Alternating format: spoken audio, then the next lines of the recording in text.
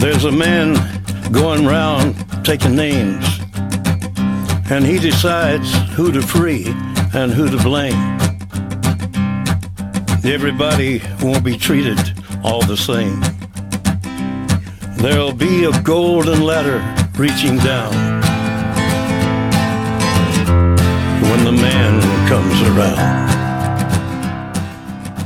Hello, good morning, and welcome to the Our Trouble Times podcast. Today on the program, joining us all the way from the sunny climes of Western Japan, I am very pleased to present James Corbett of CorbettReport.com. James also works with the BoilingFrogsPost.com, presenting his eye-opener report, works on the New World Next Week with James Evan Pilato, works on the Geneva Business Insider, the Asia Pacific Perspective, the well-read Anarchist podcast. He writes for the International Forecast and is a regular contributor for Russia Today. James, thank you very much for coming on the program today. Well, thank you for having me on, Jay. I do appreciate that. And that sounds like an impressive list of accomplishments that you read there. I'm glad. Well, I was going to say, how in the world do you actually have time for all this? This seems like... This is the most common question I get, actually. And I don't really know how to answer it. Actually, I'm certainly putting out less than I was in the past, now that I have a 1-year-old son who's taking up greater and greater share of my time. But I still manage to try to juggle all these balls in the air, and we'll see which one is the first to drop. All right. Well, James, I brought you on the program today to speak about anarchy. This is something I've become very fascinated with over the past couple of years, and I was hoping to discuss with you about how we can actually move towards this type of social organization. So, James, there are many misconceptions about anarchy, and for the sake of clarification, could you define anarchy as you understand it?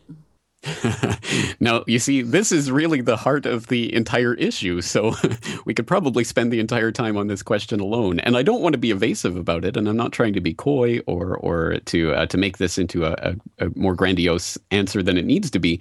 But I honestly believe that if there is anything at all that is indicative of anarchism, it is that anarchism is not a singular ideology with a singular definition or a singular purpose that looks one particular way or another. It's not that type of ideology at all. I would say it's an ecosystem of ideologies, some of which are non-exclusionary, are compatible, some of which are completely opposed and at odds, so that you can have collectivist anarchism and individualist anarchism, you can have revolutionary anarchism, you can have pacifist anarchism, you can have atheist anarchism, you can have Christian anarchism, you can have communist anarchism, socialist anarchism, high-tech anarchism, primitivist anarchism, industrial anarchism, environmentalist anarchism, property abolitionist anarchism, free market anarchism, mutualist anarchism.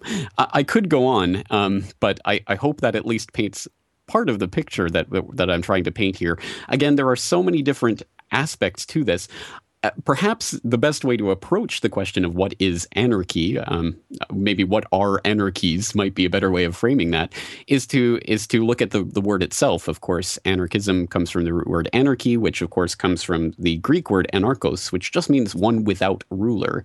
And this, of course, lends itself to all sorts of debate in and of itself. What does that mean, one without ruler? Does that mean simply that this is against government, per se, or is this against all forms of hierarchical organization? And again, you get different answers from different branches of anarchical thought. And so I find it interesting. Anarchism certainly is a topic that is becoming more commonly debated and talked about online. But in these bastions of philosophical debate, like the comment section of YouTube.com, people tend to be very, very certain about the very simple definition of anarchism. And I always tend to laugh at that because it generally denotes to me someone who's never actually picked up a book and read any of these things, which is why I started the Well-Read Anarchist podcast, which at this point is a very halting and hasn't progressed very far. But hopefully in the coming weeks, months, and years, we will be going over a number of different works of some of the foundational anarchist thinkers. And we're starting right now with the person who was the first self-identified anarchist, at any rate. I wouldn't say that he was the first anarchist per se, but the first person who identified himself as an anarchist, Pierre-Joseph Proudhon, who wrote, his famous work is What is Property?, taking a look at again, the concept of property and how that applies or doesn't apply, and that was really the basis for a lot of anarchical thought in the early to mid 19th century, when this was first being formalized. But again, this touches on not only economic organization, not only political organization, not only social organization, but I think it also touches on issues of praxeology. What can we take at base? And that's the direction from which I approach it. So in fact, I am one of those people who does not actually even use the term anarchist in my self-definition, because I just think it has become so broad, so diverse, that as a label it is almost useless. And I can sympathize with the people in your audience who might be sick of all of these special little snowflakes claiming they can't possibly put a label to their ideology because they're so complex.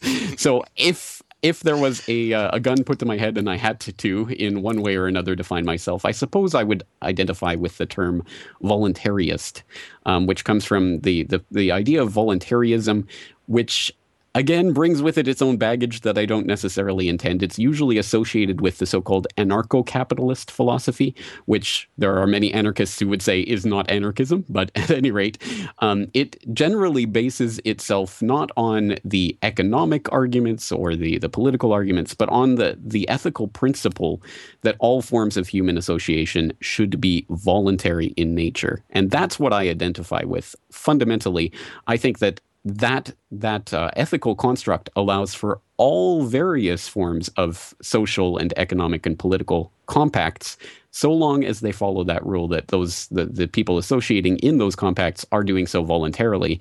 I for one don't have a problem with anyone choosing to organize themselves in a different way than I would. And I think that's what it comes down to me. It's not an economic or a social or a political structure. It is an ethical principle. And that's what I identify with. So I'm sorry to take the very, very long route towards answering your question, but unfortunately, there's no way around it. This is just one of those things that I think anyone approaching anarchism has to deal with. That's actually how I understood it, too, was that it's kind of more of an ethical framework more than anything else. And in what you were just talking about in your well-read Anarchist podcast, reading some of the works of Pierre-Joseph Proudhon, he said that if you wanted political equality, abolish property. Now, what does this mean to you? Well, Proudhon approached this from the perspective of looking at the idea of property ownership, and what it is at base is, of course, the idea that a property owner can do what he wants with his property, including using it, abusing it, using it up, and even destroying it. And this was something that he had a problem with when we're talking about such things as people who own, for example, a patch of land or a patch of land that has on it a body of water or what have you. This obviously starts to become problematic because, of course, it means that ultimately humans have the right through property to basically destroy the earth itself and to deprive future generations of the use of that. So this was what he was looking at in that work, and in a very interesting manner, I think. There's, of course, a lot of knee-jerk reactions that will be put up depending on what perspectives people are coming from in this, but I think that does a disservice to the argument that he's putting together, that there's a difference between property ownership, as we just defined it, and rightful possession. I.e., you can have possessions that are yours and that you have the rightful use of, but that does not necessarily mean that you have that right not only into perpetuity, but also to give to your descendants, and that they also have that right, and that they can basically monopolize, for example, a patch of the earth and do with it as they will. And that, again, it's a complicated philosophy, and one that branches out in a lot of different directions, and one that I don't think Pierre-Joseph Proudhon necessarily came to his own definitive understanding of throughout his life. There were a lot of contradictions in his own thought. For example, he was the one who came up with the idea, or at least advocated the idea, of spontaneous order being the organizing principle of society, i.e. through voluntary interactions, people will come to an order that they could not otherwise come to in a system of authoritarian governmental structures. And this is the basis of modern-day mutualist economic theory, However, Proudhon himself was actually a politician in his own day and age, and he did actually side in numerous political issues with socialists rather than with anarchists. So he had his own contradictions in terms of what he was arguing, and I think you can see that when you start to take a look at the broader scope of his work. Mm-hmm. And looking at at how basically anarchy would play itself out, one might ask the question, but who would build the roads? Yes, indeed. The age-old question. And the funny thing I think about the question itself is that the question, of course, is used by those who are coming at this from a statist mindset, i.e. people who advocate the idea that we do need some sort of government in order to organize society because there are certain types of activities, like building roads, that simply could not be done in any other way. And I think the irony of this particular example is that the only thing that the government does in our modern day society is take the collective will that almost everyone shares, that we do need roads to conduct our transactions, and take that as the excuse to use the money which the government itself extracts from the populace to then give to companies that then build the roads. So, in fact, the real answer, even in our own society, is that corporations and companies tend to actually build the roads. But in this society, the way it's structured currently, we have this middleman called government that is seen to be this benevolent force that is doing it. But of course, that is not really the case. So there are a number of different ways to answer this. And I think that perhaps we could get more to the kind of underlying part of this question, because of course the underlying part is to say that there are certain things that simply cannot be done without some sort of hierarchical structure of people who make a decision or come to a decision in some manner and then enact it. And if we can't do that, then how can we organize society? And again, I think that this shows a reticence on the behalf of many people, and I think an understandable reticence, to believe in the idea of spontaneous order, of the idea that voluntary, peaceful interactions can bring about the things that we want collectively, just as assuredly as a body claiming to have authority over everyone that can ultimately resort to violence has the ability to enact that order. And I say it's understandable that people are reticent to believe that because we in our society, the way that we are today, I agree. If all of the controls, all of the hierarchical institutions, if government itself was just suddenly eradicated from the face of the earth overnight, I don't think we would be equipped as a society, as a civilization, to really handle that, because we are steeped, obviously, in certain political and economic and social constructs that we have been in all of our lives to basically to accept this authority from on high. And we are not equipped with the resources that I think we would need in order to understand how to interact with each other in order to accomplish things without that parental governmental figure in mediating between us. And I don't think that's an insoluble problem. I do think that we can learn how to negotiate and interact with others in peaceful and voluntary ways in order to achieve what we want. But it is a skill that has, like a muscle, has to be trained, has to be used in order to be built up. And since we do not use it in our current society, it's very analogous to the family structure. I think that the best analogy for what the government is of course the parental authority figure, both the mother figure and the father figure. There's the father authority figure that tells people how to live and punishes them if they don't, and also the maternal figure that provides the cradle to grave swaddling clothes of ever loving milk of government to take care of all of us and wipe our nose and wipe our bottoms when we have a doo-doo. And this is and when you've grown up and lived your entire life in such a system, of course you become used to that structure to the point where you do not know how to interact with those around you without that mediating authority. So we'll go and tell dad, oh, he hit me, what are you going to do about it? Or we'll go to mom, oh, I'm hungry, please feed me. And of course, just as in the family structure, we eventually, as human beings, have to grow into independent adults who are able to fulfill these needs for ourselves. So too politically, I think there is a time when we will have to grow up and become independent adults who learn how to do these things without the need for that intermediary figure. But as I say, we are nowhere close to that point today, and that will take really a revolution in consciousness. I don't think there's any other way to get from here to there. And so I'm not proposing that these types of ideas are anything that can or would be effectively instituted overnight. But I think it is something that we have to be aware of and consciously working towards, because I don't think there's any way we're going to accidentally stumble into this, especially when we are in a society that's very much infested with people who do want to control others and use those tools of governmental authority and other types of hierarchical authority to keep people in that state of dependency. It's a very sick society that we find ourselves in, and I think everyone understands that on a certain level. The question, of course, is how we get from here to there, and I think fundamentally it's more about consciousness, it's more about education than it is about some sort of particular political process or economic process. Mm-hmm. Yeah, it's definitely tough too, because in today's society we definitely have a trend towards the artificial extension of childhood.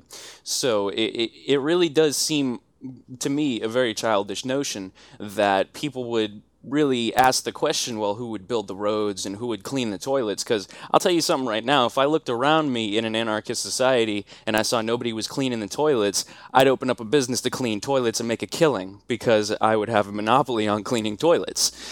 So this is kind of like something that people don't really take into consideration when thinking about an anarchist society, because it would just run basically on free market capitalism. And since there would be no taxes, people really wouldn't have to worry that much about things like healthcare, because you would be able to afford it. And there wouldn't be the insurance companies getting in the way and then hiking the prices up because, Obama wants to do Obamacare. Or I live in Massachusetts, where Romney or Deval Patrick wants to do, the Massachusetts healthcare. Here in Massachusetts, we actually got to see Obamacare a couple of years before they pushed it through in the entire country. And I'll tell you something, my pocket really can't take much more of this. This is Taxachusetts all the way. And, I find it increasingly more difficult just to live. And it's kind of forced me to the conclusion quicker than I may have reached it myself, that this system just can't work much longer. And well, let me dispute what you said there, because I of course I do agree. Personally, I would argue for those types of economic solutions to the problems that you talked about. But I realize there are going to be people in the audience who do not like the sound of those types of solutions. Oh, so we have to pay people in order to clean the toilets, and this is how it's all going to work. And if you're too poor, then you'll just have dirty toilets, that type of thing. And I want to stress once again that I don't think it's fundamental to anarchism itself, or even the idea of an anarchical society, that it would that all societies, all communities would be organized on those capitalist principles. I think there would be groups, communities that do try to organize through collective ownership, collective distribution of wealth, etc. And I personally wouldn't want to live in those communities, because I do think they are destined to fail. But I certainly would not dispute anyone's right to attempt to live in those communities or to form them and to prove me wrong. Because ultimately, once again, this is not about my particular idea of how people should live their lives, or in fact, any individual's idea of how people should live their lives. I think it's about allowing people the freedom and the liberty and the space to construct whatever type of community they are most comfortable living in. And why should you care what I think about whether or not it will work? The point is not to argue with me. The point is to create the community that you want. And again, I say I would obviously gravitate towards the anarcho-capitalist community, but I'm certainly not in any way saying that's the only type of community that could exist in an anarchical society. Mm-hmm. Yeah, that's just that's the way that I would see it working best anyway.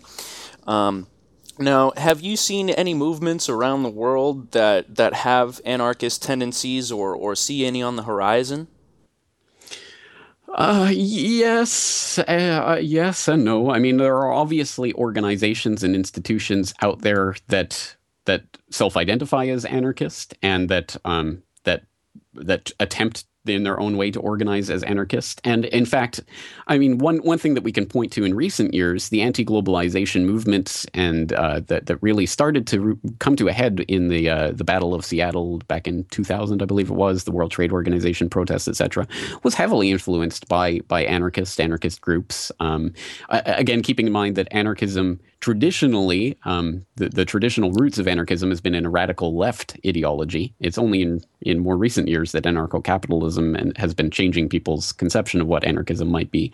But there's been a lot of socialist-leaning and communist-leaning activists who call themselves anarchism. The anti-globalization movement has been one of those places where those groups have come to the fore. But of course, it's also led to the Black Bloc and things like this, which of course a lot of people who do not really study these things tend to automatically associate with anarchism. And that's, I think, another reason why I think anarchism is a problematic word in and of itself, because it brings with it the associations not only of chaos and violence and you know, just total anarchy, as as people usually say, but also because it does have those specific connections in the popular cultural imagination to violent, radical bomb throwers, you know, Russian bearded bomb throwers and assassins. And there have been waves of terror caused by self-identified anarchists in the past, including a period from the early 1880s until 1914 of a wave of assassinations of political leaders that were committed by people calling themselves anarchists who said they were undergoing something called the propaganda of the deed, i.e. they were trying to do something in order to show what the anarchist ideology was, and that something was killing world leaders as a type of statement, I guess. And so we saw U.S. President McKinley, for example, and of course culminating in the assassination of Archduke Franz Ferdinand, which set off World War I. So there has been these waves of terror that have been caused by anarchists in the past, and that's what a lot of people associate with them. So when we talk about, for example, the anti-globalization movement, most people will think of these dressed in black masked goons who go around throwing things through Starbucks shop windows as if that's a great political statement. Of course, I think there is much more to be said about that phenomenon and what forces are really behind it, including, of course, in 2007 at the Montebello protests, where there was protests specifically against something called the SPP, the Security and Prosperity Partnership, that was a type of nascent North American union that activists were very concerned about. There was at those protests a group, two masked individuals who were seen to be carrying rocks and threatening the police line, who ended up getting taken in by the police and were identified as, and eventually admitted to be actually policemen. They were policemen who had been dressed up as protesters who were starting to try to entice the police into acting against the protesters. So I think we can see something of that phenomenon in these mysterious masked men who show up. And for example, in the 2010 Toronto G20 summit, there were the masked anarchists, quote unquote, who showed up and set the police car on fire, and that became the iconic image of the G20. And again, there are very, very important questions about who these people were, where they came from, and why some of them were allowed to run behind the police line as they were running away from some of the other protesters. So again, I think that there's a lot of manipulation that goes on to try to create that link in people's minds between anarchism and violence. And unfortunately, it's been very effective. So a lot of people see that the so-called anarchists in the anti-globalization movement that are going around smashing things and setting things on fire and say that must be anarchism. Whereas I think that the actions taken by a lot of the protesters at something like the Battle of Seattle back in 2000, linking their arms together and refusing to move, and that type of peaceful protest was probably more, I think, reflective of the anarchist elements there. But at any rate, that's one example of a place where we see a flowering of this. But to be honest, I don't think there's a lot of very effective anarchist organization going on in the world right now, because again, I think that there's an awful lot of time that's spent kind of navel gazing in anarchist circles about and also about hyphenization. It's anarcho-syndicalist or anarcho-communist or anarcho-capitalist or an individualist anarchist or collectivist anarchist, so that people tend to wall themselves into very, very small corners and refuse to associate with other groups to the point where they are unable to accomplish anything. So you'll find online there are websites that are devoted to anarchist writings and anarchist thought, and there's a lot of philosophical conversation going on, but not a lot that I say you can really point to as in terms of what's happening in a real sense that you can actually see on the ground that's changing anything. And again, I don't put a lot of stock in that at this particular moment, because I think this is more about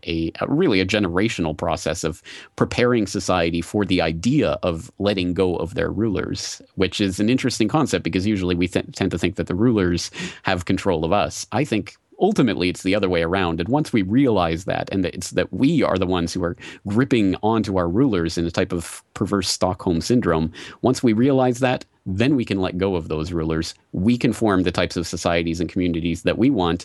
And all of this, the protest and everything that's necessary, I think will not be necessary at that point. I think it will be more a process of letting go of the old structures and creating our own. And once we reach that point, I think we will be on the cusp of becoming political adults.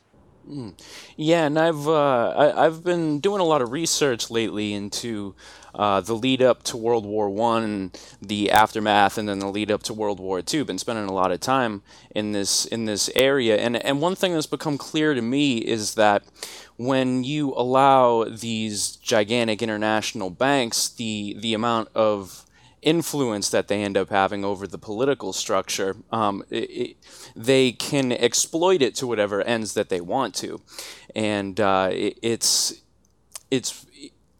what I think needs to be done first is that we need to get rid of the political structures that allow those people to have the influence over the power. It's that centralization of political action that makes it susceptible to infiltration and subversion, to exactly what you were just talking about with those police infiltrating those movements, and we've seen it all over the place. I mean, we've seen it in the Ukraine, seen it in Libya, seen it in Egypt, where the opposition is infiltrated and subverted. And what really has become clear to me is that, like I was saying, we need to get rid of the political structures that give them the opportunity to manipulate us like they do. I actually picture it as the inverse. So I think that the bedrock, the foundation, the cornerstone is the ethical principle. Once again, I think that is what we need to have in place. And then any economic or social compact that arises on top of it, as long as it's in line with that ethical structure, I think would be allowable in my idea of an anarchical society. But on top of that, I would say that the economic or monetary structure is the first order of the superstructure, and then the political organization is the one that rises up on top of that. Okay. So rather than the political organization being the one that allows certain types of economic or monetary influence to come about, I think it's kind of the opposite. I think the political organization is really just an extension of the monetary organization of society.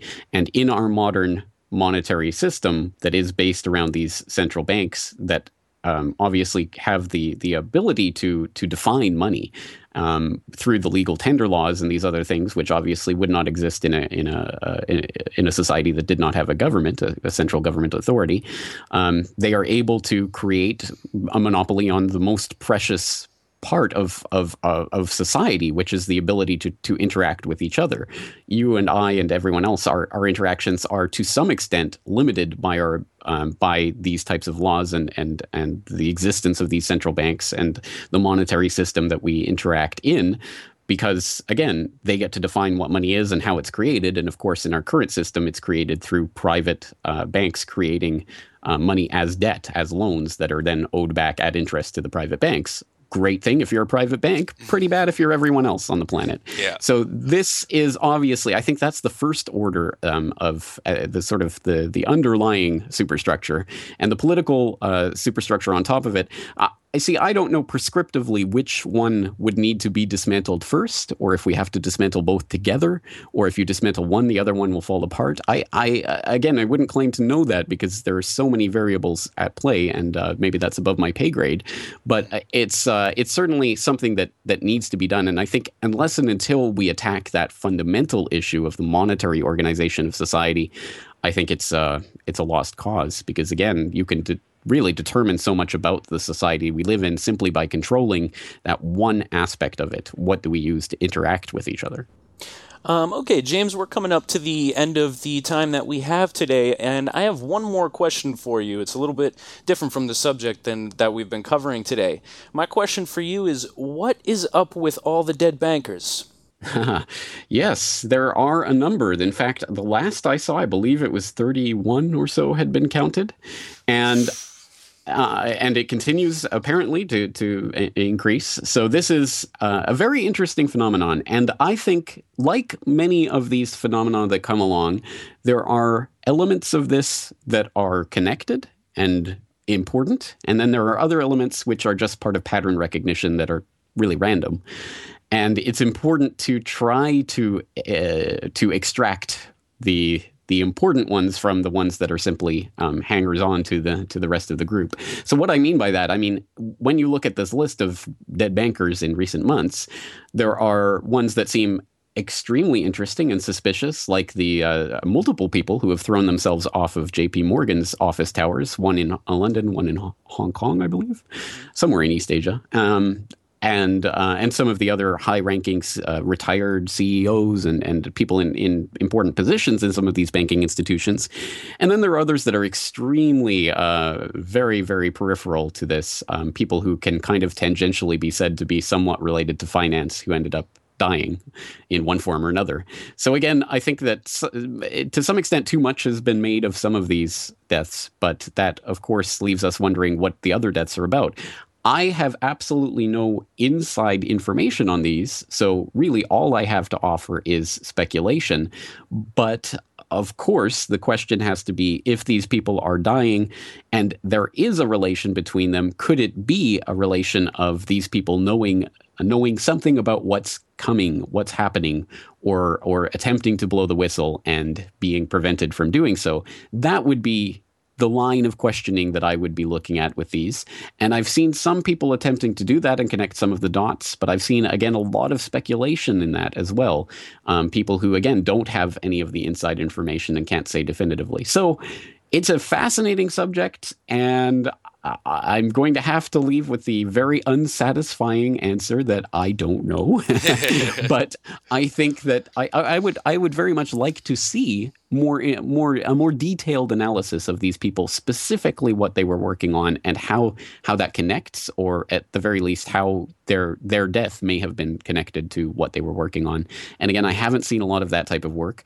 I would be doing it myself, but I'm doing 18 million other things as well. But hopefully between your listeners and my listeners, we can start that process, which I think is probably the most important, of crowdsourcing this work. Because again, it's not going to be you or me that's going to save the world. It's going to be, if anything, all of us working together. So hopefully people out there can start piecing some of this together and we can start presenting that. That would be what I'd call on for people, please, in the audience, if you do have some specific pieces of information, not speculation, but actual data, please email it into me and I will attempt to piece together what I can. But at this point, I just don't have a satisfying answer for you. No, thank you for answering that, actually. I've been speculating myself, as have a lot of us. But is there any parting words you'd like to leave us with today, James? Well, again, I really hope that people can approach the idea of anarchy and anarchism without too many preconceptions, because it's not only the kind of preconceptions that I think everyone identifies, which is that anarchy equals chaos or anarchy equals bomb throwers or what have you, but it's also the more subtle types of predetermined ideas that we have about anarchism. For example, people who are approaching it or only learning about it from the voluntarist or anarcho-capitalist positions might not know about the really deep and rich philosophical context of it that goes back more towards the socialist traditions than towards the capitalist traditions. And even if you disagree with that, I think it's incumbent on all of us to know more about it, which is why I'm trying to do this Well-Read Anarchist series, so that we can come to a better understanding of this philosophy. So again, maybe this entire conversation is just about really starting the conversation about what anarchism is or what it could be. But again, I think that perhaps that's appropriate, because ultimately I think anarchism is not a single prescriptive solution for everything. It's more like opening the door to the possibilities that we can imagine when we start to think about a society without specific authoritarian control. And I don't know about you, but I want to think about that type of society, and I want to start preparing myself and my son and future generations for that society, which I think is the primary task that we should all be engaged in thinking about it in these days. So hopefully you and the listeners out there can help join in on that process. Absolutely, James. Thank you very, very much for joining us today. It was a pleasure. I appreciate it. Thank you for having me on. All right. Have a good day, James. There's a man going round taking names, and he decides who to free and who to blame. Everybody won't be treated all the same. There'll be a golden ladder reaching down when the man comes around. The hairs on your arm will stand up at the terror in each sip and in each sup. Will you partake of that last offered cup, or disappear into the potter's ground when the man comes around? Hear the trumpets, hear the pipers, 100 million angels singing. Multitudes are marching to the big kettle drum. Voices calling, voices crying. Some are born and some are dying. It's Alpha and Omega's kingdom come. And the whirlwind is in the thorn tree. The virgins are all trimming their wicks. The whirlwind is in the thorn tree. It's hard for thee to kick against the pricks.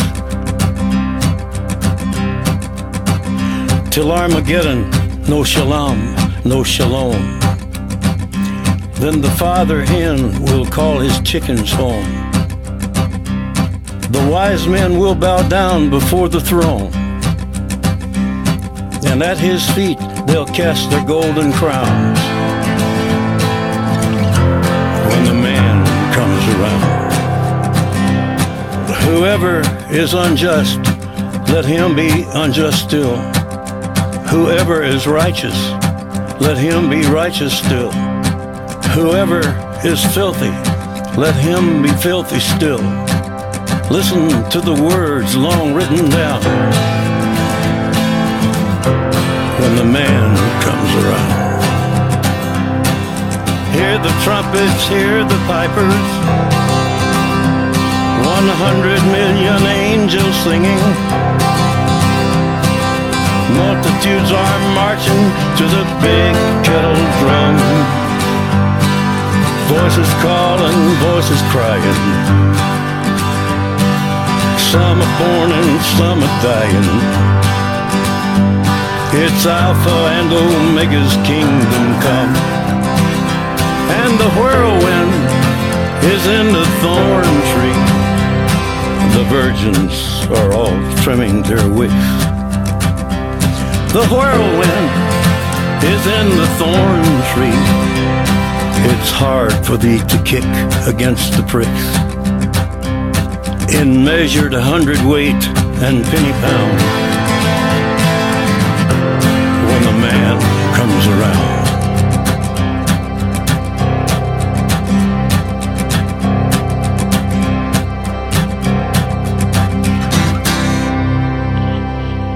And I heard a voice in the midst of the four beasts, and I looked, and behold, a pale horse, and his name that sat on him was Death, and hell followed with him.